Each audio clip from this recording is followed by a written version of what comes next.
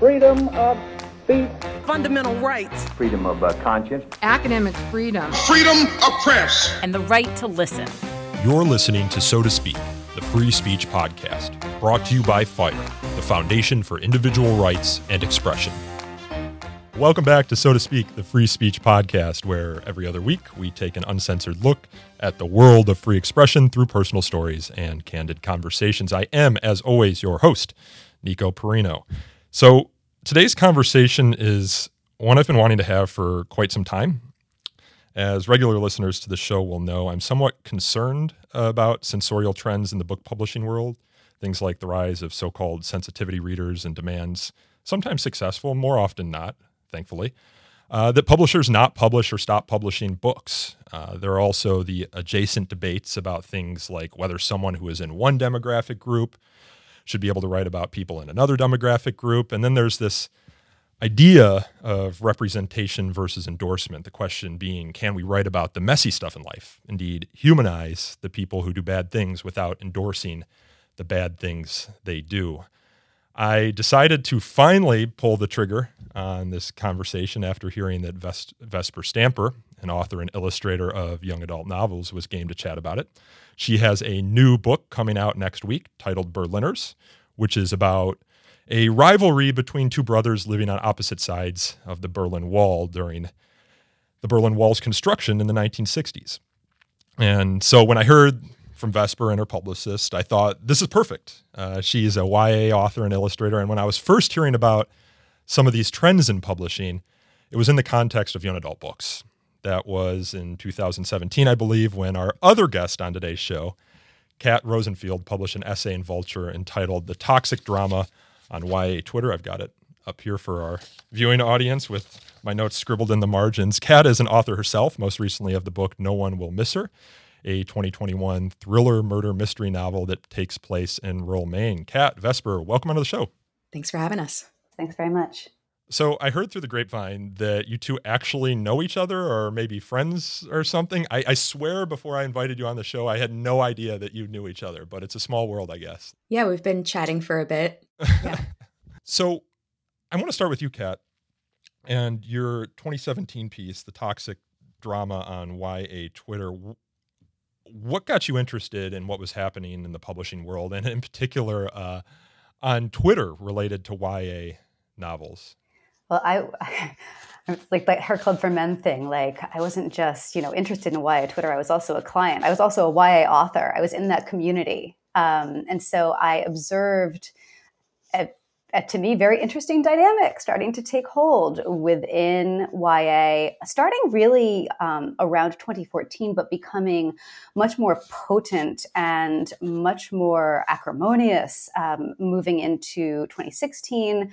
The election of Donald Trump really did a number on young adult fiction writers, along with, I guess, basically everybody else in left-leaning spaces. And I started to observe that there were these calls for basically censorship coming from inside the house. You had adult authors and in some cases adult influencers starting to really come down hard on books that they believed were problematic, which is code for books that offended progressive pieties in some way. And they would kind of whip up these mobs against authors whose work they found objectionable. There would be petitions to get the work canceled or to have it forcibly edited. And I was just sort of, discouraged by this as an author of young adult fiction, but as a journalist, which I also was at the time, I was sort of fascinated by it. And as I watched one of these cancellation campaigns unfolding, I got especially interested in covering it kind of holistically, digging into what happens when somebody decides to go after a book before it's been published. And so I ended up writing for Vulture, unpacking sort of as a case study this campaign against a book called The Black Witch, and during which I talked to people on both sides of the argument to try to understand what was fueling these campaigns and where the conversation was going to go. Now, The Black Witch, it's kind of an interesting case study because it's a book, ostensibly an anti-racist book that talks about the stratifications of different people in society and why prejudice is wrong. And then the author, Laurie Forrest, was accused of perpetuating those very prejudices or whitewashing them, I guess, in the book herself. So it's odd that this would be the subject of one of those campaigns, or is it not? It's not really. There's so much that goes into one of these campaigns, or that did, because the shape of things has changed somewhat over the past 5 years. But at the time, it was really a miasma of, professional jealousy and opportunism. Who was gone after, the sort of the status of the author in question was very important. It tended to focus on debut authors who didn't already have an audience and didn't really have a backing, people who would stand up for them in the community, or readers who already liked their books.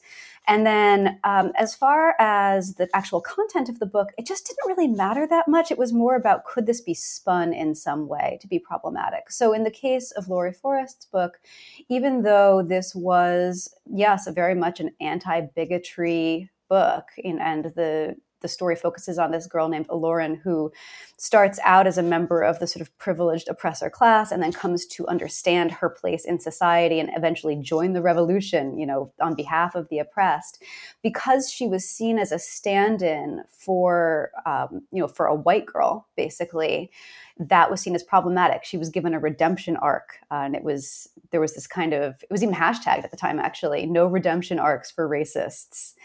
So, and then there was also the fact that her learning came, quote unquote, at the expense of marginalized people. Now, the fact that the marginalized people in question were fictional and also like werewolves and fairies did not matter to anybody. And then this kind of gives you just a snapshot of the quality of the dialogue surrounding these books and how sort of unhinged from the get-go it could be when it came time to try to take somebody down. Let's take a step back here. And Kat, if you wouldn't mind moving your collar a little bit, I think it's rubbing against the microphone. Oh, dang. Sorry about that. It happens. Sometimes I just let the guest keep going throughout the entire podcast, and then I spend the whole night awake like, why didn't I just mention that the microphone was rubbing the collar? But Vesper, I want to take a step back and talk about what young adult fiction is. When I think of, and I guess it's called YA for short within the community. When I think of young adult fiction, I'm thinking of like The Hatchet, which I read when I was in middle school, or like the Harry Potter books. Is that right? And is it mostly read by young adults? And why are all these young adults spending so much time on Twitter? So I think that Kat would definitely have more of her finger on the pulse of what YA is. I actually come to writing as a whole pretty late. I've been an illustrator for almost 25 years now, which I can't really believe, but I came to writing about 10 years ago. And it really found me. It wasn't something that I was looking to do or was interested in doing. Maybe partly because I was already in the Kid Lit community as an illustrator. I sort of had a context for it, but I kind of fell into writing YA very much by accident. And so there's been a lot of learning on the job in terms of what this atmosphere really is and what this community really is. And I still am not sure that I really understand, but I can only speak for myself that I'm writing with teenagers in mind, but I'm also aware that roughly half my audience are adults. So I have very much the concerns of, first of all, a mother of teenagers, writing, what are the kinds of books that I want my kids to have? What are the kinds of books that my kids are asking me for? And so, but having a lot of ethical considerations in mind as I'm writing as well, because I'm very much aware that I'm writing for other people's children that I don't have to raise. So I don't want to add to the mess, but I also want to open up worlds. I want to offer tools of navigation to kids, that are coming of age. So these are all things that are, on front of mind for me. So is a demographic like teenagers and maybe people in their early 20s? Because when Kat, when I was reading your piece, one of the people who was leading the campaign against the Black Witch was named Shauna Sinyard, and she was a blogger who writes primarily about YA and was a bookstore employee. So presumably she was a bit older. And it sounds like, if I'm remembering your piece correctly, a lot of the people who participate in the discussion surrounding this literature are also older. Yeah, that's actually very essential to what makes it so bonkers in a lot of ways, is that this is not being driven by young adult readers. And in many cases, it's not even being driven by young adults at all. It's being driven by not so young, even middle-aged adults, which is, the ones that are in the community, who are writing the books, who have reasons well beyond altruistic concern for young readers to want to kick certain authors off the playing field. So is it professional jealousy then, or what, or is it virtue signaling? What is it that are leading these campaigns? Because the subhead to your article is young adult books are being targeted in intense social media call-outs, draggings, pile-ons, sometimes before anyone's even read it. This is a kind of prescient of the sort of call-out cancel culture that has captured the popular imagination in recent years. I mean, what's driving it?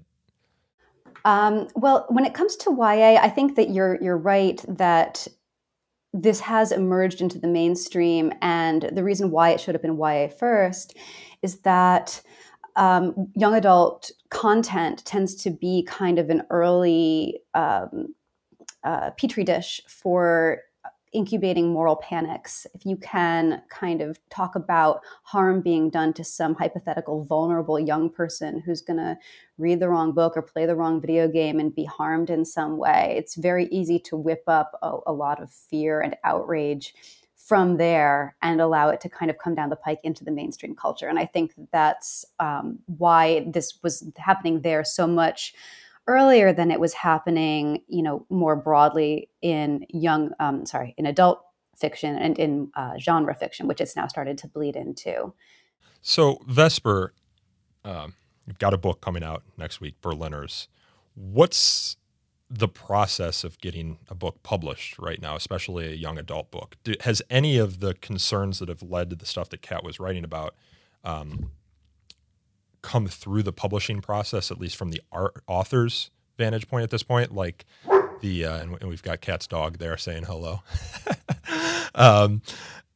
Like, are you having sensitivity readers, or are you reading your own manuscript, looking for any potential word or phrase or sentence that can be taken out of context and result in some of these draggings or pile-ons or demands that your book be censored or not published or what have you? I mean, what's the process like now? Because I work with my boss, Greg Lukianoff, on a number of books. He's written 3 over the past decade. And some of these conversations weren't present early on with some of his earlier books. But I recall that with his latest book, Coddling the American Mind, there was very much a conscious effort to have it read from some of the potential critics' points of view, which isn't always a bad thing. But I think it becomes a bad thing if that criticism and how it's addressed isn't the author's decision, which I think is some of the consequences of the sort of trends that we're discussing in the Twitter space. Yeah, I want to come at this from a backdoor of of something that you just said. So the process of me writing my first novel, I wrote it in grad school, and I happened to start grad school in 2014, which is the year that Greg and Jonathan Haidt talk about this big sea change coming in education. And I got my illustration degree back in the late 90s, and I'm a native New Yorker. I've gone to art school my whole life. This should have been my safest environment, where I knew the ropes, and I found that I was being blindsided constantly by younger students who were very, very interested in censorship. And as an artist coming of age in the 90s, this was like anathema to me. We went through the whole Newt Gingrich and moral majority and, all of that stuff. And in one of my writing classes, I remember we had to write a piece on censorship of some campaign that was going on the public buses in New York. And I was really shocked that some of my classmates were literally calling for curtailments on the First Amendment. And they wanted a Canadian-style censorship model. And I couldn't even believe it. And it became really apparent to me, I would say within the first 3 weeks of being in grad school, that if I made a false move, or if I kind of operated in my sort of freewheeling, groovy artist 90s way, that there was a distinct possibility that my own classmates would call for me to be expelled from the program. I felt this pressure. It was an unspoken thing, but it was definitely present. I don't think the faculty would have gone for it, but I think, there was buzzing about in the studio that was kind of like that. So into that environment, I wrote my first book, which was about the Holocaust. And it was purely a passion project, a personal thing that I wanted to do. And I was kind of naively walking into this thing thinking that it was all about the literature. And so I had a very good experience writing that book. It got picked up by Knopf right away. What was the name of the book? What the Night Sings. And the book did very well. And in terms of sensitivity readers, I come from a Jewish background, and my editor was an Orthodox Jewish woman.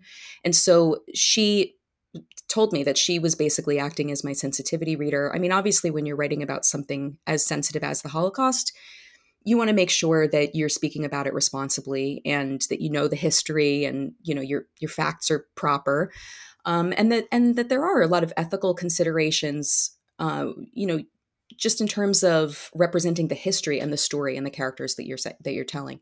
So that was a very good experience. And then my second novel, also great.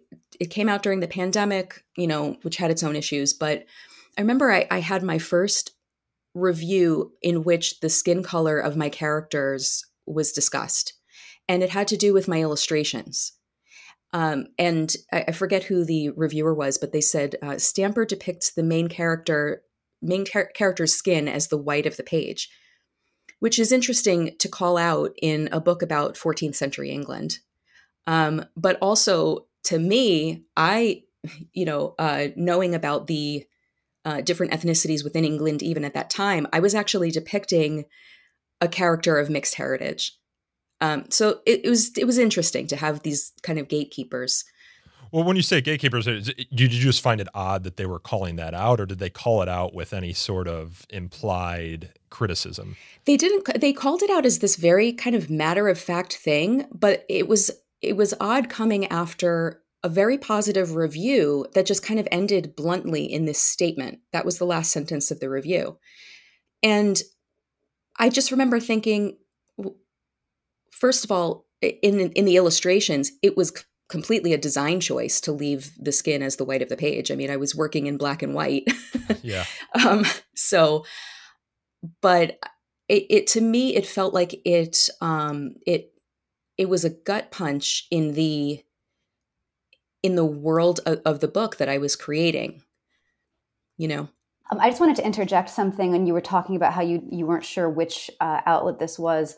I would bet that it was Kirkus, and I would bet that this was the result of this policy that they implemented briefly, although I'm not sure if they're not doing it. I'm not sure if they're doing it anymore, but they were. Very explicitly in every young adult fiction review, it was a policy, an editorial policy, to mention the races of the characters. And if the races of the characters weren't mentioned, to assume usually that they were white. And they often did this erroneously. And I'm not sure if maybe they've stepped back from that because they did it so many times that it became embarrassing for them. But it really became the lens through which reviewers at that publication, at least, were expected to engage with young adult literature. Why does it matter? I mean, race matters, exactly. Obviously, but why would you have a policy of mentioning the race of the characters? Do you think it has to do, Kat, with school and library? Maybe with librarians and educators trying to choose to diversify their lists in their classrooms? It's entirely possible that that's the reason why, that amid a quest to, sorry, I've got a cat agitating on my lap. Buddy, will you please? No, it's all right. So we invited a third guest. Doesn't speak, but cat and very cat. much present. Yeah, he's been making a lot of noise, but hopefully it's not picking up in the microphone. Now I've lost my train of thought. What were we talking about? Well, we were talking about how Kirkus is so maybe this was a discussion of race. Yeah, so maybe this was a question of helping librarians who wanted to diversify their collections to do that more easily. But in execution, what it really turned into was what felt like this sort of explicit targeting of books as featuring white characters and hence being bad, morally That's how it bad. felt. Yeah, That's how it felt. Yeah. And my question was, well, what the heck am I supposed to do? I'm writing about the Middle Ages. Would you like me to talk about how the Phoenicians were trading tin 3,000 or 4,000 years ago in Britain? I mean, I could write that book too, but that's not the purview of this book.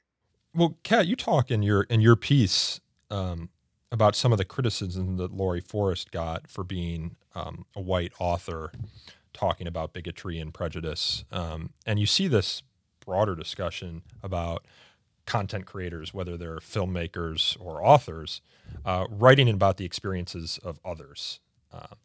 And it could be another sex, another race, another religion, and getting criticism for doing so. The idea being that these stories should be told by people who are members of the group. But then you also, it feels like, get this criticism on the other side, where if you don't do that, then you're not fully representing America or the world. So it's like you can't win. That does seem to be the case, doesn't it? You're damned, irrespective of what you do. And it's interesting, that Laurie Forrest came under fire because, I mean, if we're following these rules to their logical conclusion, then the only person who could write a story about a white coded person realizing, their privilege in society and confronting that and then becoming a better person would be a white person. But, the thing about these rules is that they're sort of applied indiscriminately and inconsistently, so that whatever it is that the group in question, or usually the individual in question, is, whatever you're trying to get them to do or not do, that's how the rules work. It's all very kind of Calvin ball. Yeah. My boss, Greg, likes to call it the perfect rhetorical fortress, where it's like you can never actually make an argument because there's always an argument for why you can't make the argument that's usually ad hominem. But Kat, in your piece, you talk about how a lot of these efforts to get these books or prevent these books from being published are unsuccessful. This is 2017. We've bantied around the word censorship, which can be used colloquially to discuss private actors making efforts to have some sort of speech or expression not presented to a wider audience if it otherwise would be. A lot has changed since 2017, and I've seen reports since then of books successfully being dropped. Simon & Schuster drops Milo Yiannopoulos. There's the whole Woody Allen debacle. I mean, all these people have histories, of course, but then there's also Random House not publishing a compilation of Norman Mailer's essays based reportedly on a junior staffer's objection to the title of a Mailer essay from 1957 titled The White Negro. So you see it not within the YA context, but has it started to actually have an effect in YA? I was struck by how the publishers in the YA context in 2017 in your piece just told their authors to keep their heads down. And that was kind of the countercom strategy, is to just ignore it. What happens on Twitter is separate from like what happens in the real world. You hear that phrase often bandied about, Twitter isn't the real world.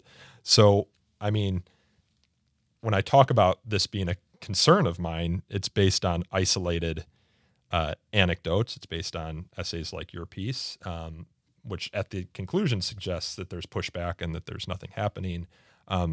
So are there things happening now? Oh, like, God. Where do we stand? I regret to inform you that the hopeful note on which that essay ended in 2017 did not really pan out. Things have changed. And I was recently looking into this subject again for another piece that I was working on. And what I found was that whereas these campaigns used to take the form of public mobbings instigated very shortly before publication, so at a point at which it was too late to change the story, by one person who may have read the book, but who had an axe to grind, who then whipped up a whole bunch of people who hadn't read the book into a frenzy for cancellation. Now these campaigns have moved inside the publishing houses. Publishers have become concerned about this. They are taking steps during the process of the acquisition of manuscripts and the editing of manuscripts to try to mitigate angry reactions on Twitter. They're not being necessarily all that successful at this. There's still, you'll see. Like, what do they do? What do they do to sort of mitigate? Okay. So there are, in some cases, it's become institutionalized in the form of things like sensitivity reads, but there's also a sort of an informal but very visible to people in this world, especially to authors, kind of culture now surrounding what is being published, what authors and agents are looking for. So for as many people as you have already going through the editorial process and having their work, I was about to say gutted, let's say adjusted by sensitivity readers, you have many, many more who are observing the landscape, who are observing that editors and agents are basically calling explicitly for books by marginalized people or books that center marginalized communities, which of course you're only allowed to write if you're a marginalized person. And they're either not getting through the door because editors and agents are selecting for diversity amongst authors and diversity in content in a way that doesn't allow those books to be published, or they're observing the landscape and deciding that it's just not worth trying at all because they don't think that they have a shot. Whether that's correct or not is definitely having an impact upon what's being submitted and what's being published. Well, do these sensitivity readers, can they call the shots on a book or on a manuscript? I mean, it depends. So I have heard, unfortunately, I've not been able to get the folks about who these stories focused on. Sorry, we've got a cat issue here again. I'm trying to keep him from showing his behind to the camera because that would really be repulsive.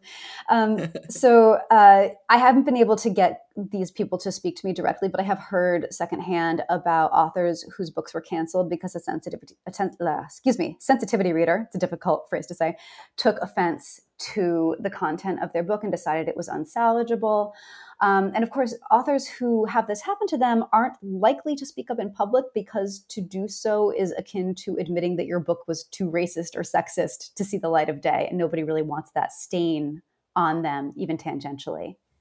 I sometimes wonder if sensitivity readers were in place in the late 80s when Salman Rushdie sought to publish the Satanic Verses, whether the book would have ever gotten published in the first place. The idea being obviously that certain communities, as we have learned, would be offended by it, and the publishing house wouldn't have come to Rushdie's defense. I think it's probably likely that they wouldn't. I want to just say a note on Salman Rushdie's behalf, if I may. Of course, please. That I recently, after he was stabbed, he's somebody who I've followed for a long time, his story, even though I hadn't read his work. So I decided to go and start reading the Satanic Verses just out of curiosity. And I haven't had a more thrilling and pleasurable reading experience in many, many years. After the first session of sitting down with that book, I literally felt high. It was so amazing to have an artistic experience like that in literature. It was just amazing. So you like the magical realism that he writes with. I tried to read what was his Midnight's Children. I just couldn't do it. Mm-hmm. But that sort of writing is always messes with my brain. I know people love it and you love it, but it's like watching a Wes Anderson film for me. It's like just too weird. It just breaks my psyche. I can't do it. Yeah, I mean, look, I come to writing as a reader, I guess, as everybody does, right? Uh-huh. But I think that all of this, begs the question. I don't want to derail the conversation because I still want to talk about sensitivity readers too. But the question is, what is literature and what is it for? What is art and what is it for? And I don't subscribe to the concept of literature that it exists to be agitprop or to be activism. That definition of art to me, and I think, historically, having seen how artists can be co-opted for different regimes and different causes unto destruction, I have a very hair trigger kind of response to that. Yeah, well, that's one of my concerns about some of these trends. It's just going to make reading less fun, less interesting. If you think of fiction in particular as giving you a window into the life of someone else, and giving you perspective on your own life, the idea being, people are messy, as I said at the top. We do good things, we do bad things, we do them for mixed reasons. And fiction often tries to humanize the experience, tries to give you a window into why people do the things that they do. And if trying to humanize people who, like all of us, live messy lives, is in effect an endorsement of doing those things, you have, Kat, one person in your piece who is quoted as saying, "The simple fact that a book contains repugnant ideas is not in itself, in my opinion, a reason to condemn it. Literature has a long history as a place to confront our ugliness, and its role in provoking both thought and change in thought is a critical one." I mean, if it's just agitprop, right? If it's just, I don't know, like all sunbeams and rainbows, it's just not going to be interesting reading, I don't think. But maybe I'm writing. wrong. I mean, I can't even imagine sitting down to write something like that. It sounds intensely boring. Maybe it's just me. Yeah, no, I mean, I feel like, I just wonder all the books. You mentioned the agents who aren't accepting books. I just wonder, we talk about censorship, and people are often asking for anecdotes. Okay, well, give me one example. And there are examples, of course. Which are never good enough for the people asking for the examples. No, of course not. Of course not. But you don't see all the books that never get written, right? Because, and Kat, you have someone in your piece who, I'm trying to find, I wrote it down, but was thinking about writing a book, but just, oh, here it is. She also scrapped a work in, this is a New York Times bestselling author, I believe. She also scrapped a work in progress that featured a POC character, citing a sense shared by many publishing insiders that to write outside one's own identity as a white author simply isn't worth the inevitable backlash. She's quoted as saying, "I was told, do not write that. I was told, spare yourself." Like, is that an example? It's just a book that doesn't get written because people don't want to deal with it. And my sense is that within the publishing world in particular, the reason you're starting to see books actually not get published or contracts get dropped is they're afraid of being called a racist or a sexist or whatever ist you want to call it. How do you fight that, right? Especially when that's like the worst thing you could be called today.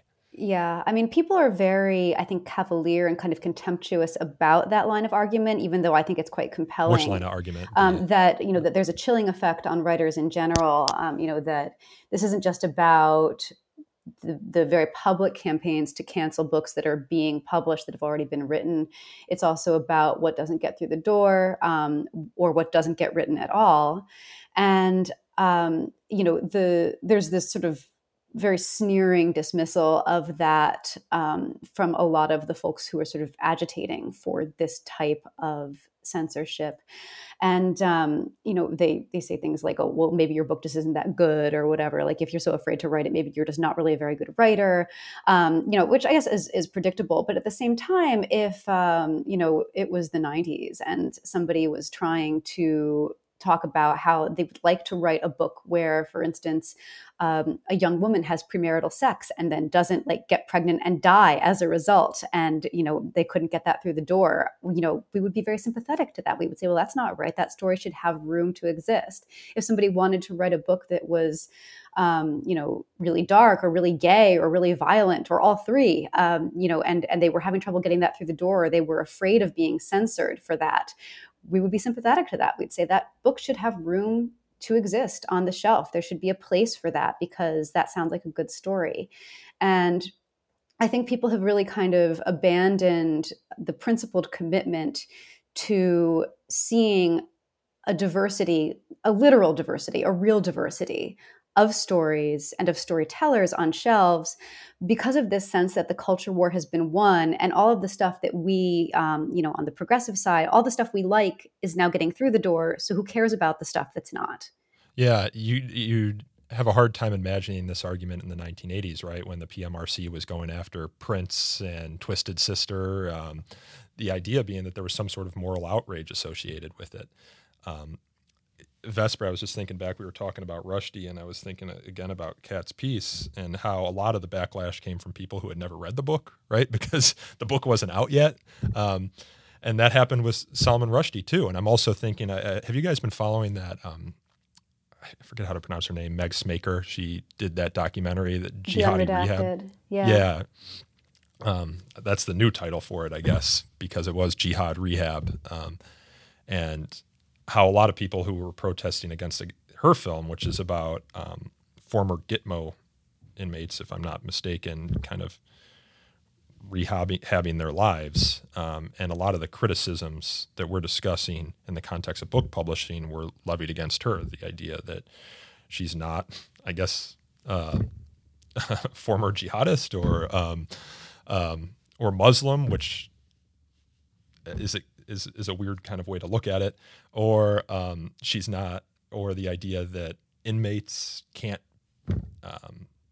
be interviewed with full consent because they're inmates, eschewing the fact that the majority of people that she reached out to declined to be interviewed. Former number of the inmates she.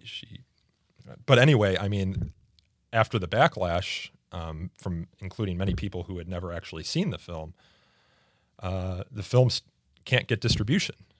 So a lot of it just seems to be virtue signaling. Their tribe says something about one of these books, but they never engage with it on the merits. And I guess that can be to be expected. I mean, you see it on Twitter all the time. They read a headline, but not the actual work.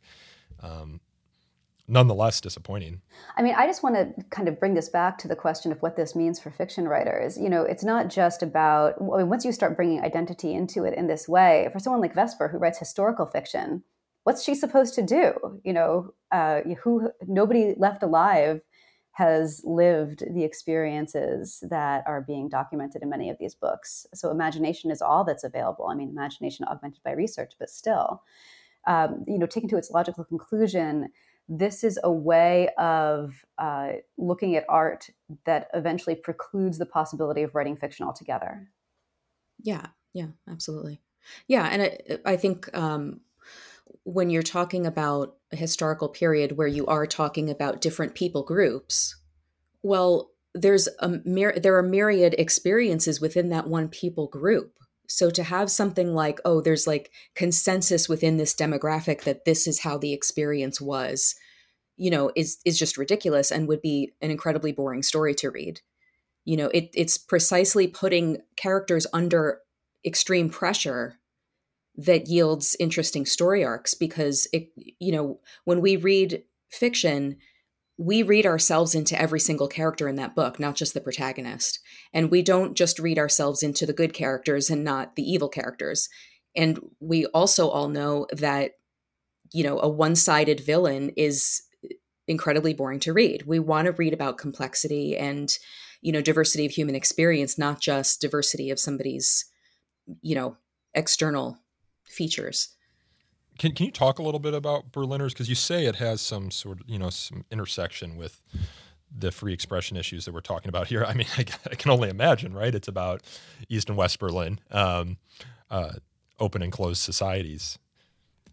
I mean, I could probably talk for 3 hours about it, but I'll try to condense it to this one aspect. But so it's a sequel of What the Night Sings. So my first book was about the post-Holocaust, the post-liberation experience of Jewish teenagers rebuilding their lives after this tragedy. So, I tried to cover a range of experiences among Jewish survivors, but then it inevitably begs the question, well, what happened to all the perpetrators? And what is the Germany that we're dealing with today? the modern Germany. And how did the war directly lead into this split between East and West? And what I discovered was that these two sectors, let's say, the Soviet sector and the Western sector, had completely different approaches to reckoning with their country's past. And so, there's the approach of denial on the East German side, and there's the approach of a very messy kind of open reckoning on the Western side. Why would you have the denial on the Eastern side and not on the Western side among like the residents? Yeah, because there was this kind of like Hegelian triumphalism about the fact that the communists had liberated Germany and that they had defeated fascism, had defeated anti-Semitism, that they were the victors and they were bringing this new utopian model to bear for the new Germany. And so that kind of narrative, it had to suppress the reality of any former Nazis in their ranks. It had to suppress their own purges of Jews from high-ranking positions within the Communist Party. It just had to. And so what you find is that by 1961, there were only 1,000 Jews left in East Germany because the conditions had become so intolerable. Huh. So where did they go? They went to West Berlin? I mean, all over, emigrated different places. Or went to the West. Well, they still could, I'm assuming, right? Because then the Berlin Wall went up and you couldn't escape. I mean, I don't know my history. Well, sure, well. Yeah. Ostensibly, that's ostensibly right. Yeah. Did you have any of these sort of issues when you were at least thinking about or writing or getting the book published? The issues that we talk about here. I mean, I have to say, to Knopf's credit, they've been very good to me. I've had a very, very good experience with Knopf.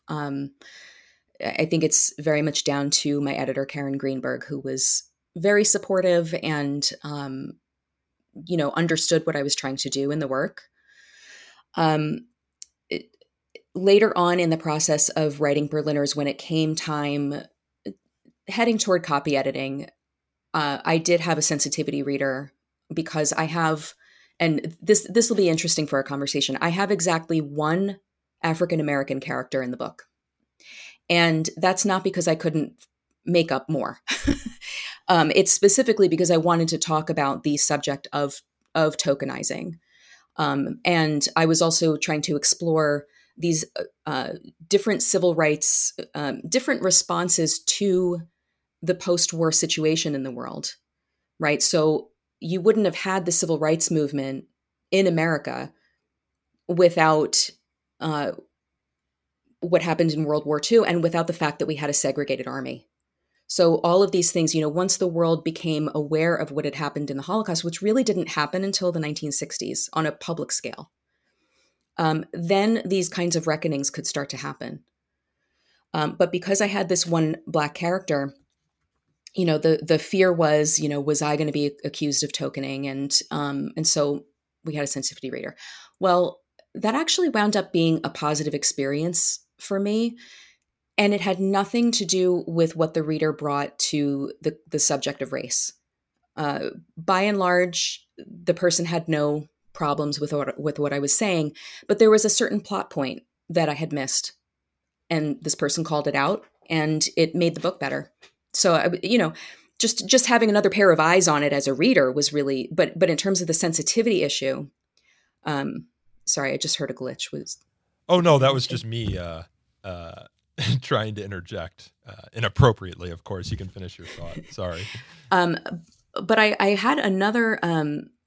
Well, I'll let you interject. But there's another, sort of point on the sensitivity front that I'd love to. Well, this is on the my question's on the sensitivity front. I mean, what is the mandate that is given to a sensitivity reader? Because often, if you're telling them to go in and look for things that might be insensitive or offensive, they're going to find it, right? It's well, right. Well, right. And thankfully, this reader did not. Yeah. You think. Just Publishers Weekly did. Right, yeah. After the fact. I would love to jump in here to talk a little bit more about sensitivity readers and the sort of the line between a sensitivity reader reading for offensiveness versus a sensitivity reading for subject matter expertise, because there is a little bit of overlap there. Sure. And the latter could be helpful. Yes, exactly. It's a paid additional reviewer to help see things you missed. Exactly. I've worked as a sensitivity reader, to offer a female perspective on a book. And that was a case where I was reading for offense and I kind of hated the entire experience. And as I was doing it, I really had to put myself in the shoes of somebody who's completely unlike me. And was like, okay, if I were an incredibly easily offended person, what would I find problematic about this? And eventually it became a very depressing exercise because as many things as I could call out and say, well, you should probably fix this, that the person I was pretending to be would always find something else, right? But at the same time, as Vesper was noting, there are ways in which a sensitive rendering and an accurate rendering overlap. If you've missed something that would have been salient to that experience, it's important to be able to get it in there because it makes the book better. And for me, I come at this from the perspective of I write about crime, I write murder books, and so I do consult police officers and medical examiners and so on for my work, not because I'm worried about being insensitive, but because I'm worried about putting something completely unbelievable into the book. I think the difference when it comes to the role of a sensitivity reader versus a subject matter expert is that a sensitivity reader will, in their sort of most like offenditron mode, will presume to tell you what your characters are thinking and feeling as though they know that better than you do as the author who created them. And, as an author myself, I find that very objectionable. As a reader, I find it really objectionable. A sensitivity reader who's telling you how to make your story more authentic or more accurate, there's always got to be that veto, where you can say, well, this may be inaccurate, but it serves the story better for me to make it like this instead of like that. Now, do these sensitivity readers, I've never been a part of the process, do they get paid? Yes, presumably, but not very much. And that's sort of a key thing about how they became such a part of the publishing process, because amid the sort of great diversity reckoning that was happening within publishing, which is very white and very, very upper class. And female. And female. Yeah, that too. It's a bunch of upper middle class white ladies. That's what it is. I feel like this is very the pot calling the kettle black. And yet. So, when they were having this great diversity reckoning and people were starting to realize how incredibly homogenous publishing is, they were able to hire like 1,000 sensitivity readers at $200 a pop for, to proofread manuscripts for sensitivity and say, look at all of the people of color we're employing. And it cost them nothing. Well, what should we call these trends, right? I mentioned that these are private companies. They're authors who can take their manuscript and leave or succumb to the new process and get their book published potentially. Kat, in your piece, you quote someone who said, the idea that it shouldn't be in the public atmosphere, that these books shouldn't be in the public atmosphere, I find it extremely funny that people don't think that's censorship. Do you both think of it as censorship, or is this more... Do you kind of bristle at calling it censorship, or should we think of it as like artistic freedom? It's totally censorship. I'm sorry. But if you're on Twitter, people will say it's not. They'll say, oh, Twitter. This is a, what is Twitter? Why do we, I'm sorry, but why do we give these people authority who can only express themselves in 280 characters? What is the credentialism here? Are they authorities? Have they studied the subjects? Have they studied the subjects that the authors are writing about? Are they writers themselves? What is it? I don't even, I'm not on Twitter, thank God. But, Yes, stay away. Oh God. I have no intention of going back. It's whoa. It's awful. Funny you say that because, I do First Amendment stuff and often at the center of culture wars. And for 10 years at FIRE, I led our communications department. And often something would be blowing up on Twitter, and our staff is very attuned to what's happening on Twitter. So it had this perception that the world was exploding. But you could go ask 100 people on the side of the street if they were aware of what was happening on Twitter, and 100 out of 100 of them would say no. So I was constantly, as part of my job, trying to remind people that, this latest outrage isn't as big as it might seem, because you all are within like the thinker space, which tends to live on Twitter. It's also the reason that I can kind of get away with putting out content that's a little bit more fun on Instagram and TikTok, because I know that our lawyers, for example, aren't on Twitter and aren't going to be policing it as closely. But yeah, and Kat, you have this in your piece. I mean, you talk about how most of the buyers of these books aren't on Twitter and are uninterested in the blowups that are happening there. Right. Well, this has never been a reader-driven phenomenon. And on the one hand, do we want to give people on Twitter the authority to determine what is or is not censorship? No. These people, their voices should not be worth more than somebody else's just because they happen to be capable of making a lot of noise in this one space. On the other hand, discounting Twitter, I think, is also a mistake because, for better or for worse, this is the one social media platform on which people who drive the national discourse are disproportionately represented. Everybody in publishing, everybody in media, everybody in academia, everybody in the arts, every place that culture is being created, all those people are on Twitter, and they're all asking for censorship and then calling it not censorship. So, I mean, that's a problem. It's a complicated problem. But I think to disregard it in the sense of, like, as Dave Chappelle said, Twitter is not a real place, as satisfying as it might be to just kind of write it off in that sense, I think that by refusing to engage with it on those grounds, it just allows it to take deeper and deeper root and to then, kind of affect what's being made, what's being written. Well, I apologize then for not being on Twitter and not helping to be part of the solution. If I were your publicist, I'd be saying get on Twitter, but I'm not. But I think that just, at the end of the day, I'm an artist, and I have to live as an artist that is doing the things that feel like I'm working with the most integrity. And, years ago, I was a touring musician, and we got written up in, all the big publications and stuff, and Pitchfork and whatever. And most of the reviews were great. It was fine. We could go on our merry way. But every now and then we'd get a bad review, and my husband would just, he couldn't handle it. It would wreck his day. And I would just kind of think about the fact that I had 2 toddlers running around my feet at home, and here I am, like, strapping my daughter in the baby Bjorn and getting up on stage and singing with her, like, on me. And, like, this was really friggin' hard work, and I wanted to make the music and I wanted to make the art that was meaningful to me, and I was going to do it no matter what anybody said. And P.S., those people were not cleaning up the baby poop at home with me. So they did not have any bearing on the art that I made or how I was going to live my life. And it's become a different environment. Obviously Twitter was not around then. But it still stands, at the end of the day, if somebody drags me on Twitter or, whatever, it doesn't affect my life and it doesn't affect the art that I'm going to make. And that's the end of the story for me.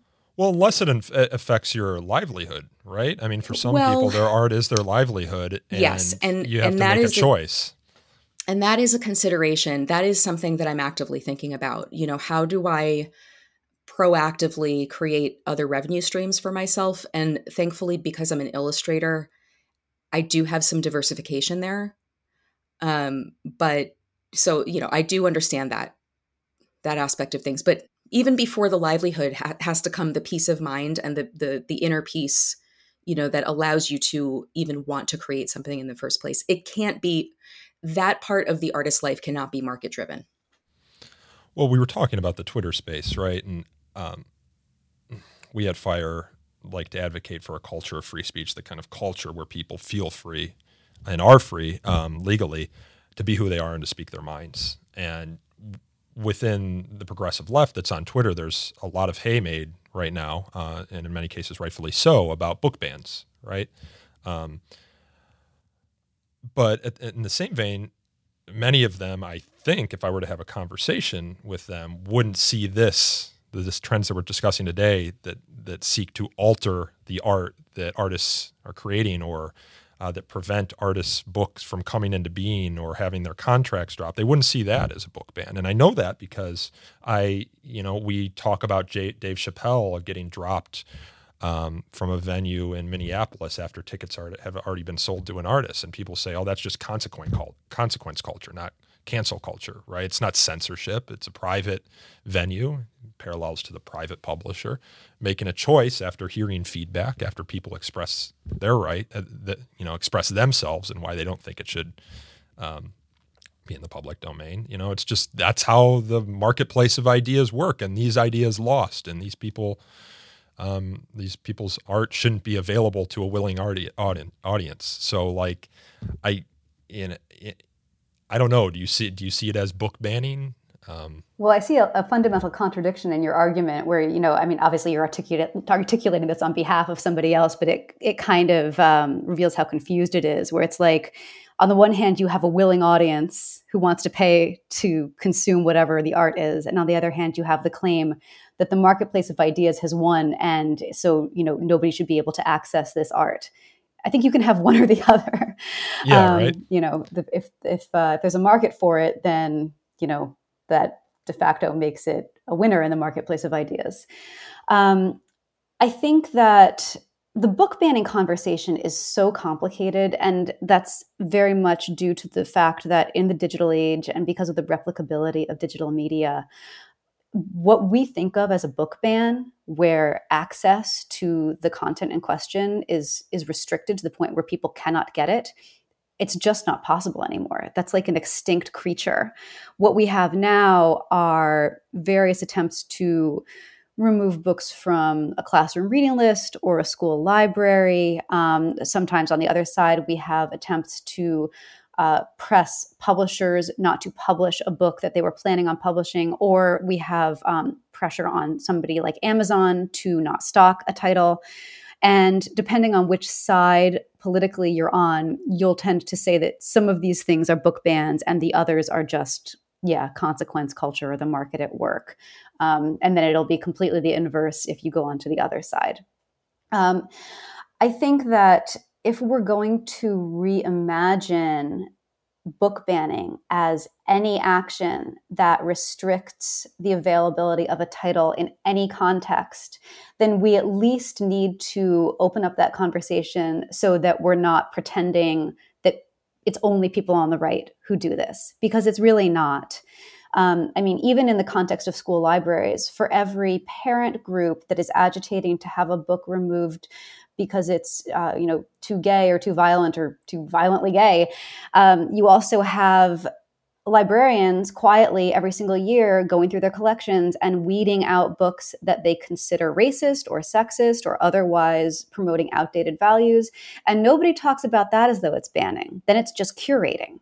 And so I think, for the conversation to move forward, for it to be intellectually consistent and valuable in any way, we really need to allow for either a very narrow and consistent definition of book banning or a very broad and very consistent definition of book banning. Well, I wish some of the ethos that was brought to bear on the book banning conversation, the idea that this is bad because it's restricting a piece of work to a broader willing audience, was brought to bear on more types of expression, right? What is in a book? I think John Milton called it the master spirit of an author, right? It's a message that's transmitted, either a fictional or a non-fictional message, and the same way that the message that a speaker, when they stand on stage on a college campus and invited to stand on that stage on that college campus, it's trying to transmit a message too. But the people who hate the book bans don't also, in many cases, condemn the shutting down or the disruptions or the calls for cancellations of the speakers.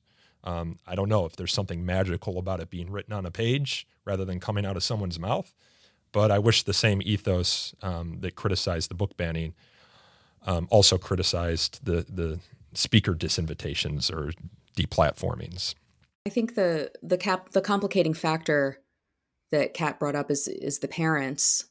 And when you're talking about anything that's created for the consumption of minors, it brings something else into the conversation, which is the responsibility toward children.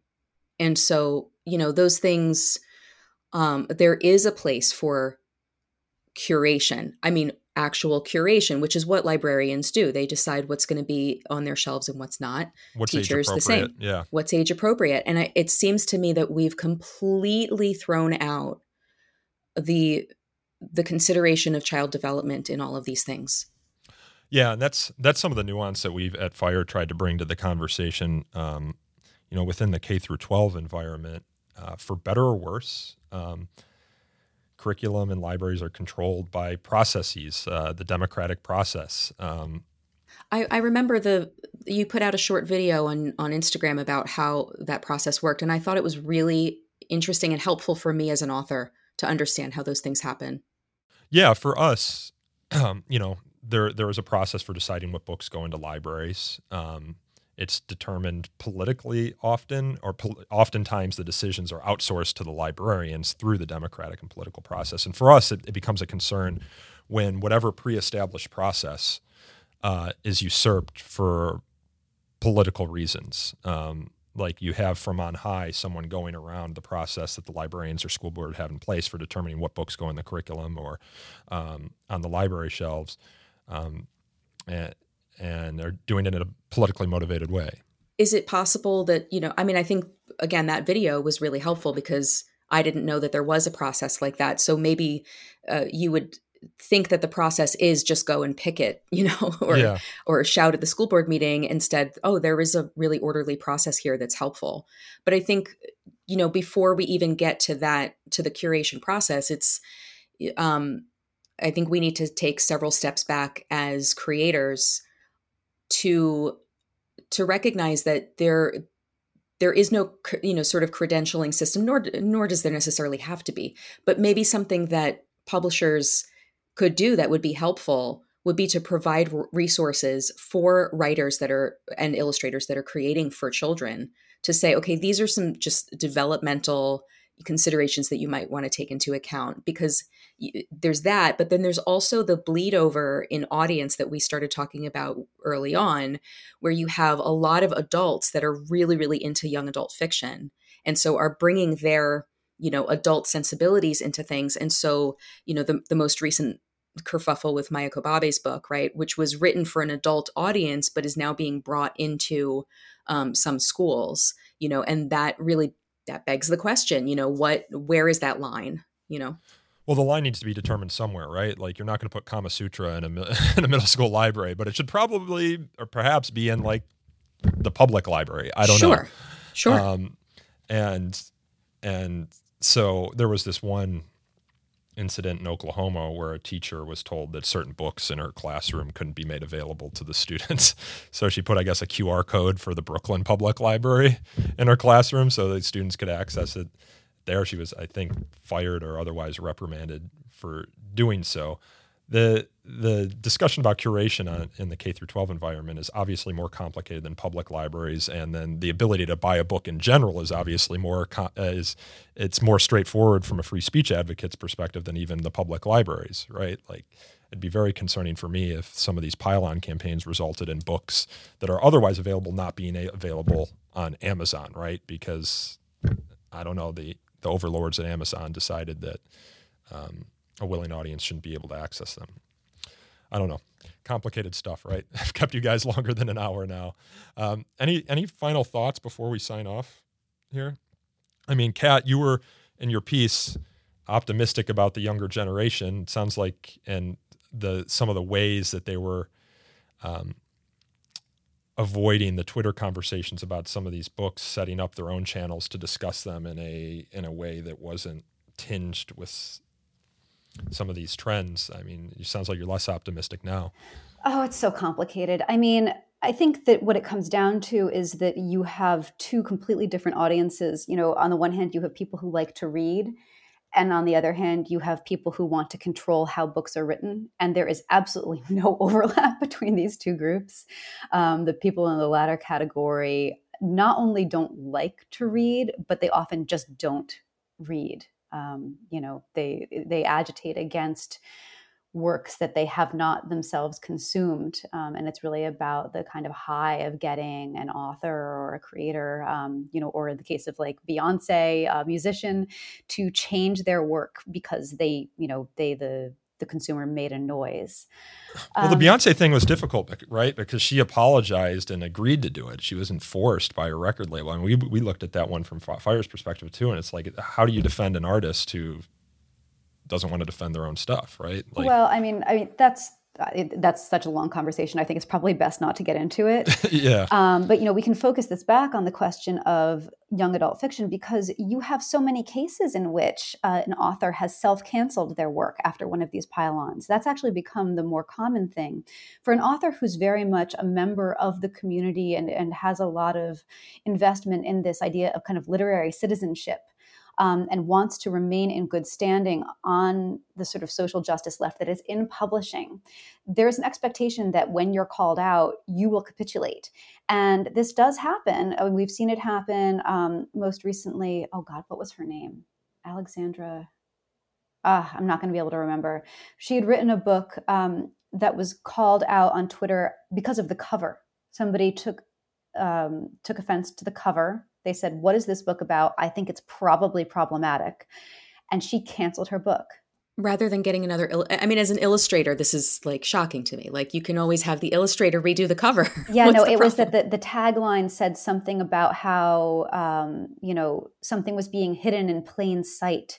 And then the book itself was focused on, I don't know if it was a tangential character or the protagonist, but there were Gullah Geechee people in the book, the kind of deep South. Well, no, I mean, we had a case like that at Fire where this gentleman, Keith John Sampson, was a non-traditional student at Indiana University, Purdue University, Indianapolis, which is always a mouthful to say, working his way through college as a janitor. And on his lunch break, he was reading this book called Notre Dame versus the Klan.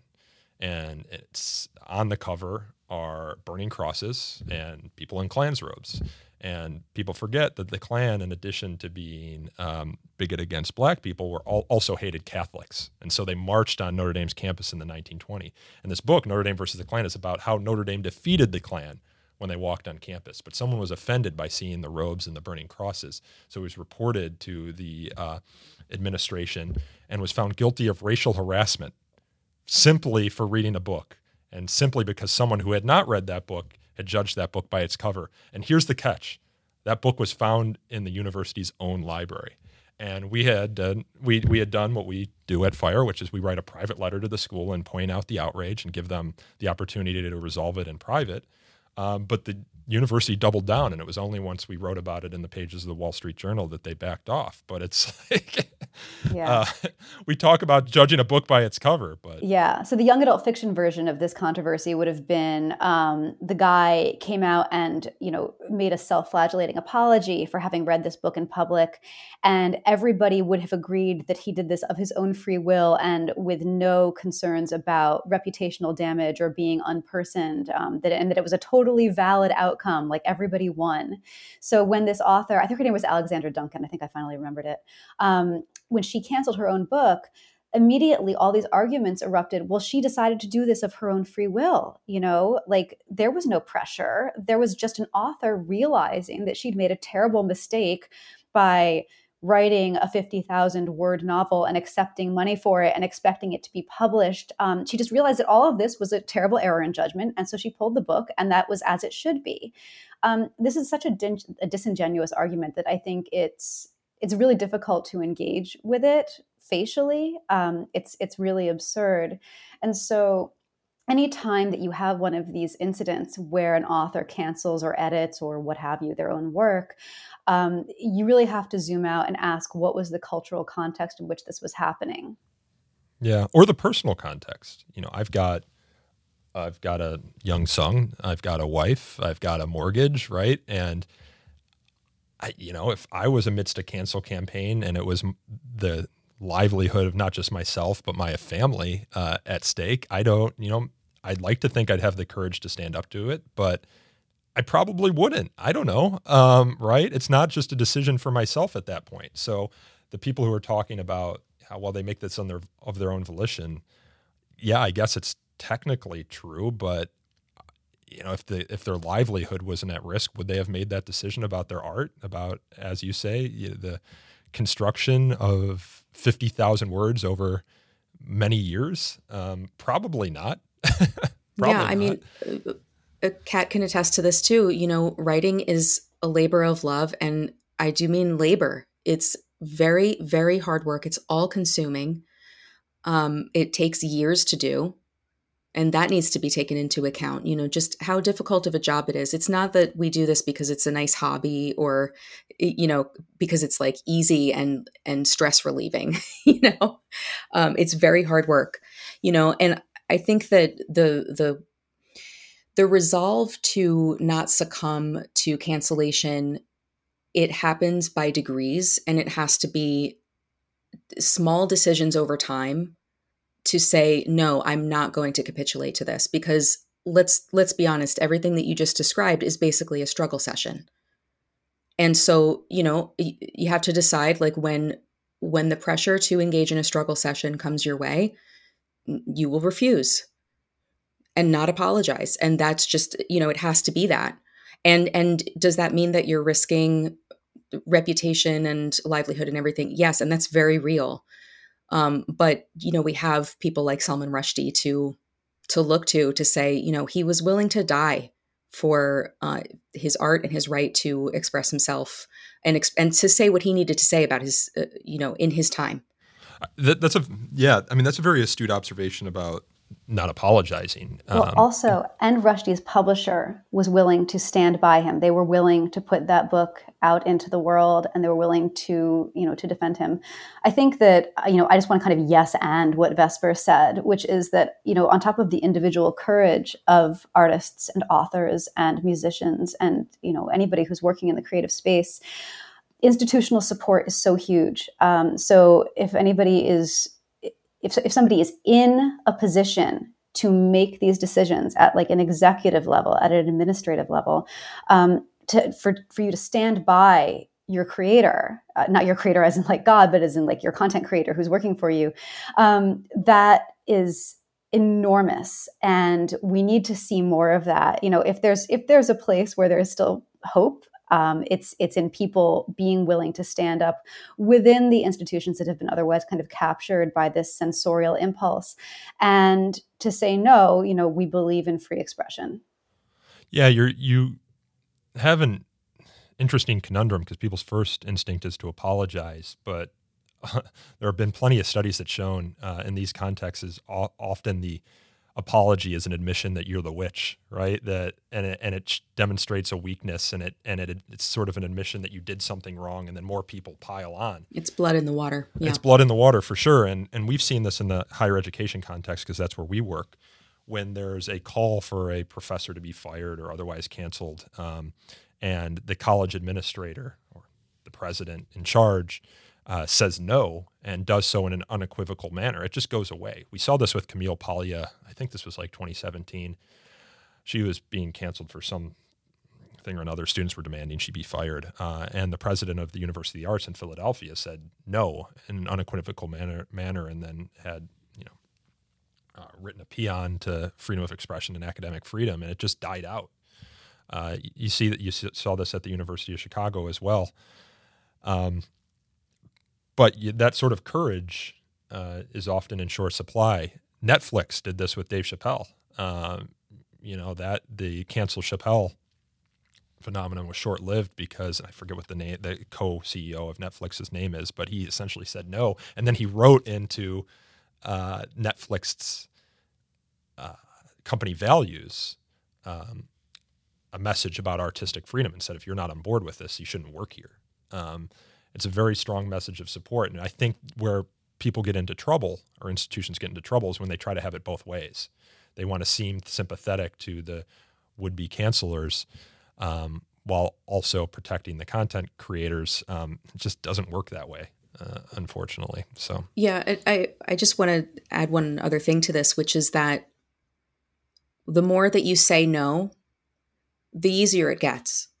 The more comfortable you get just saying, no, I won't compromise my artistic integrity. I'm going to stand by this.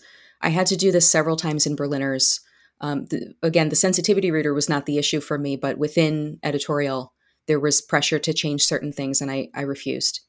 And I was okay. And I think that's what artists need to hear, is that if you say no and you stand by your artistic integrity, you will be okay. Yes, things may come your way, but they may not. It may blow over and you might just be fine. Well, I think that's a good message to end on. I appreciate you both staying on a little bit longer than I had promised. Vesper, I hope folks next week buy a copy of your book. It's out on, I'm assuming it's a Tuesday because books come out on Tuesday, the 25th. October 25th. It's called Berliners. And Kat, I hope people not only read your essay, The Toxic Drama on YA Twitter from 2017 in Vulture. I'll link it in the show notes, but also pick up one of your past books. You had a book come out like a year ago, right? Yeah, well, my next one comes out in January. Oh, congratulations. What's it called? What's it about? It's called You Must Remember This, and it's a sort of a Knives Out meets The Notebook historical thriller on the windswept coast of Maine. Oh, are you from Maine or something? All your books are taking place in Maine? I've spent a lot of time in Maine. I'm not from there, but it's a place close to my heart. So You Must Remember This is also a title of a podcast that I listened to about old Hollywood, which is fairly good. They did one on the Manson murders, which was pretty good. Yeah, it's a great podcast. Well, so you know it? Yeah, yeah, for sure. Okay. This book centers on one of the main characters is an elderly woman who is losing her memory. And so you see her in her aged and decrepit state. And then you go back in time in a parallel plot line to see who she was as a younger woman and how the decisions she made as a younger woman came back to haunt her in her decrepitude. So are you going to need a sensitivity reader who has Alzheimer's or dementia or something? My grandmother died of dementia. Yeah, it's a serious problem. There's a market for your book, but I don't know that you're going to find a sensitivity reader up to the task. I was going to say it's a sort of a self-defeating thing, isn't it? Well, I drew heavily on my experiences with my own grandmother for this book, but we lost her at the very start of the pandemic, unfortunately. So I thought a lot about her during the long, dark period of COVID and while I was working on this book. So it's dedicated to her. And hopefully people will pick it up. But pick up Vesper's book first because it comes out next week and it's amazing. I do not have a copy yet, but apparently it's arriving soon and I'm looking forward to picking it up. And I will, of course, put a link to it in the show notes. So Vesper, Kat, I appreciate you guys taking the time and staying a little bit extra for me. Oh, my pleasure. Thanks so much for having us. This podcast is hosted and produced by me, Nico Perino, and edited by my colleague, Aaron Reese. To learn more about So to Speak, you can subscribe to our YouTube channel. You can also follow us on Twitter, the dreaded Twitter, or Instagram by searching for the handle Free Speech Talk. You can like us on Facebook at facebook.com/So to Speak podcast. We take email feedback. If you have any thoughts that you want to share with myself or with our guests, I can forward along your feedback. You can email us at sotospeak@thefire.org. And if you enjoyed this episode, please consider leaving us a review. They do help us attract new listeners to the show. And until next time, I thank you all for listening.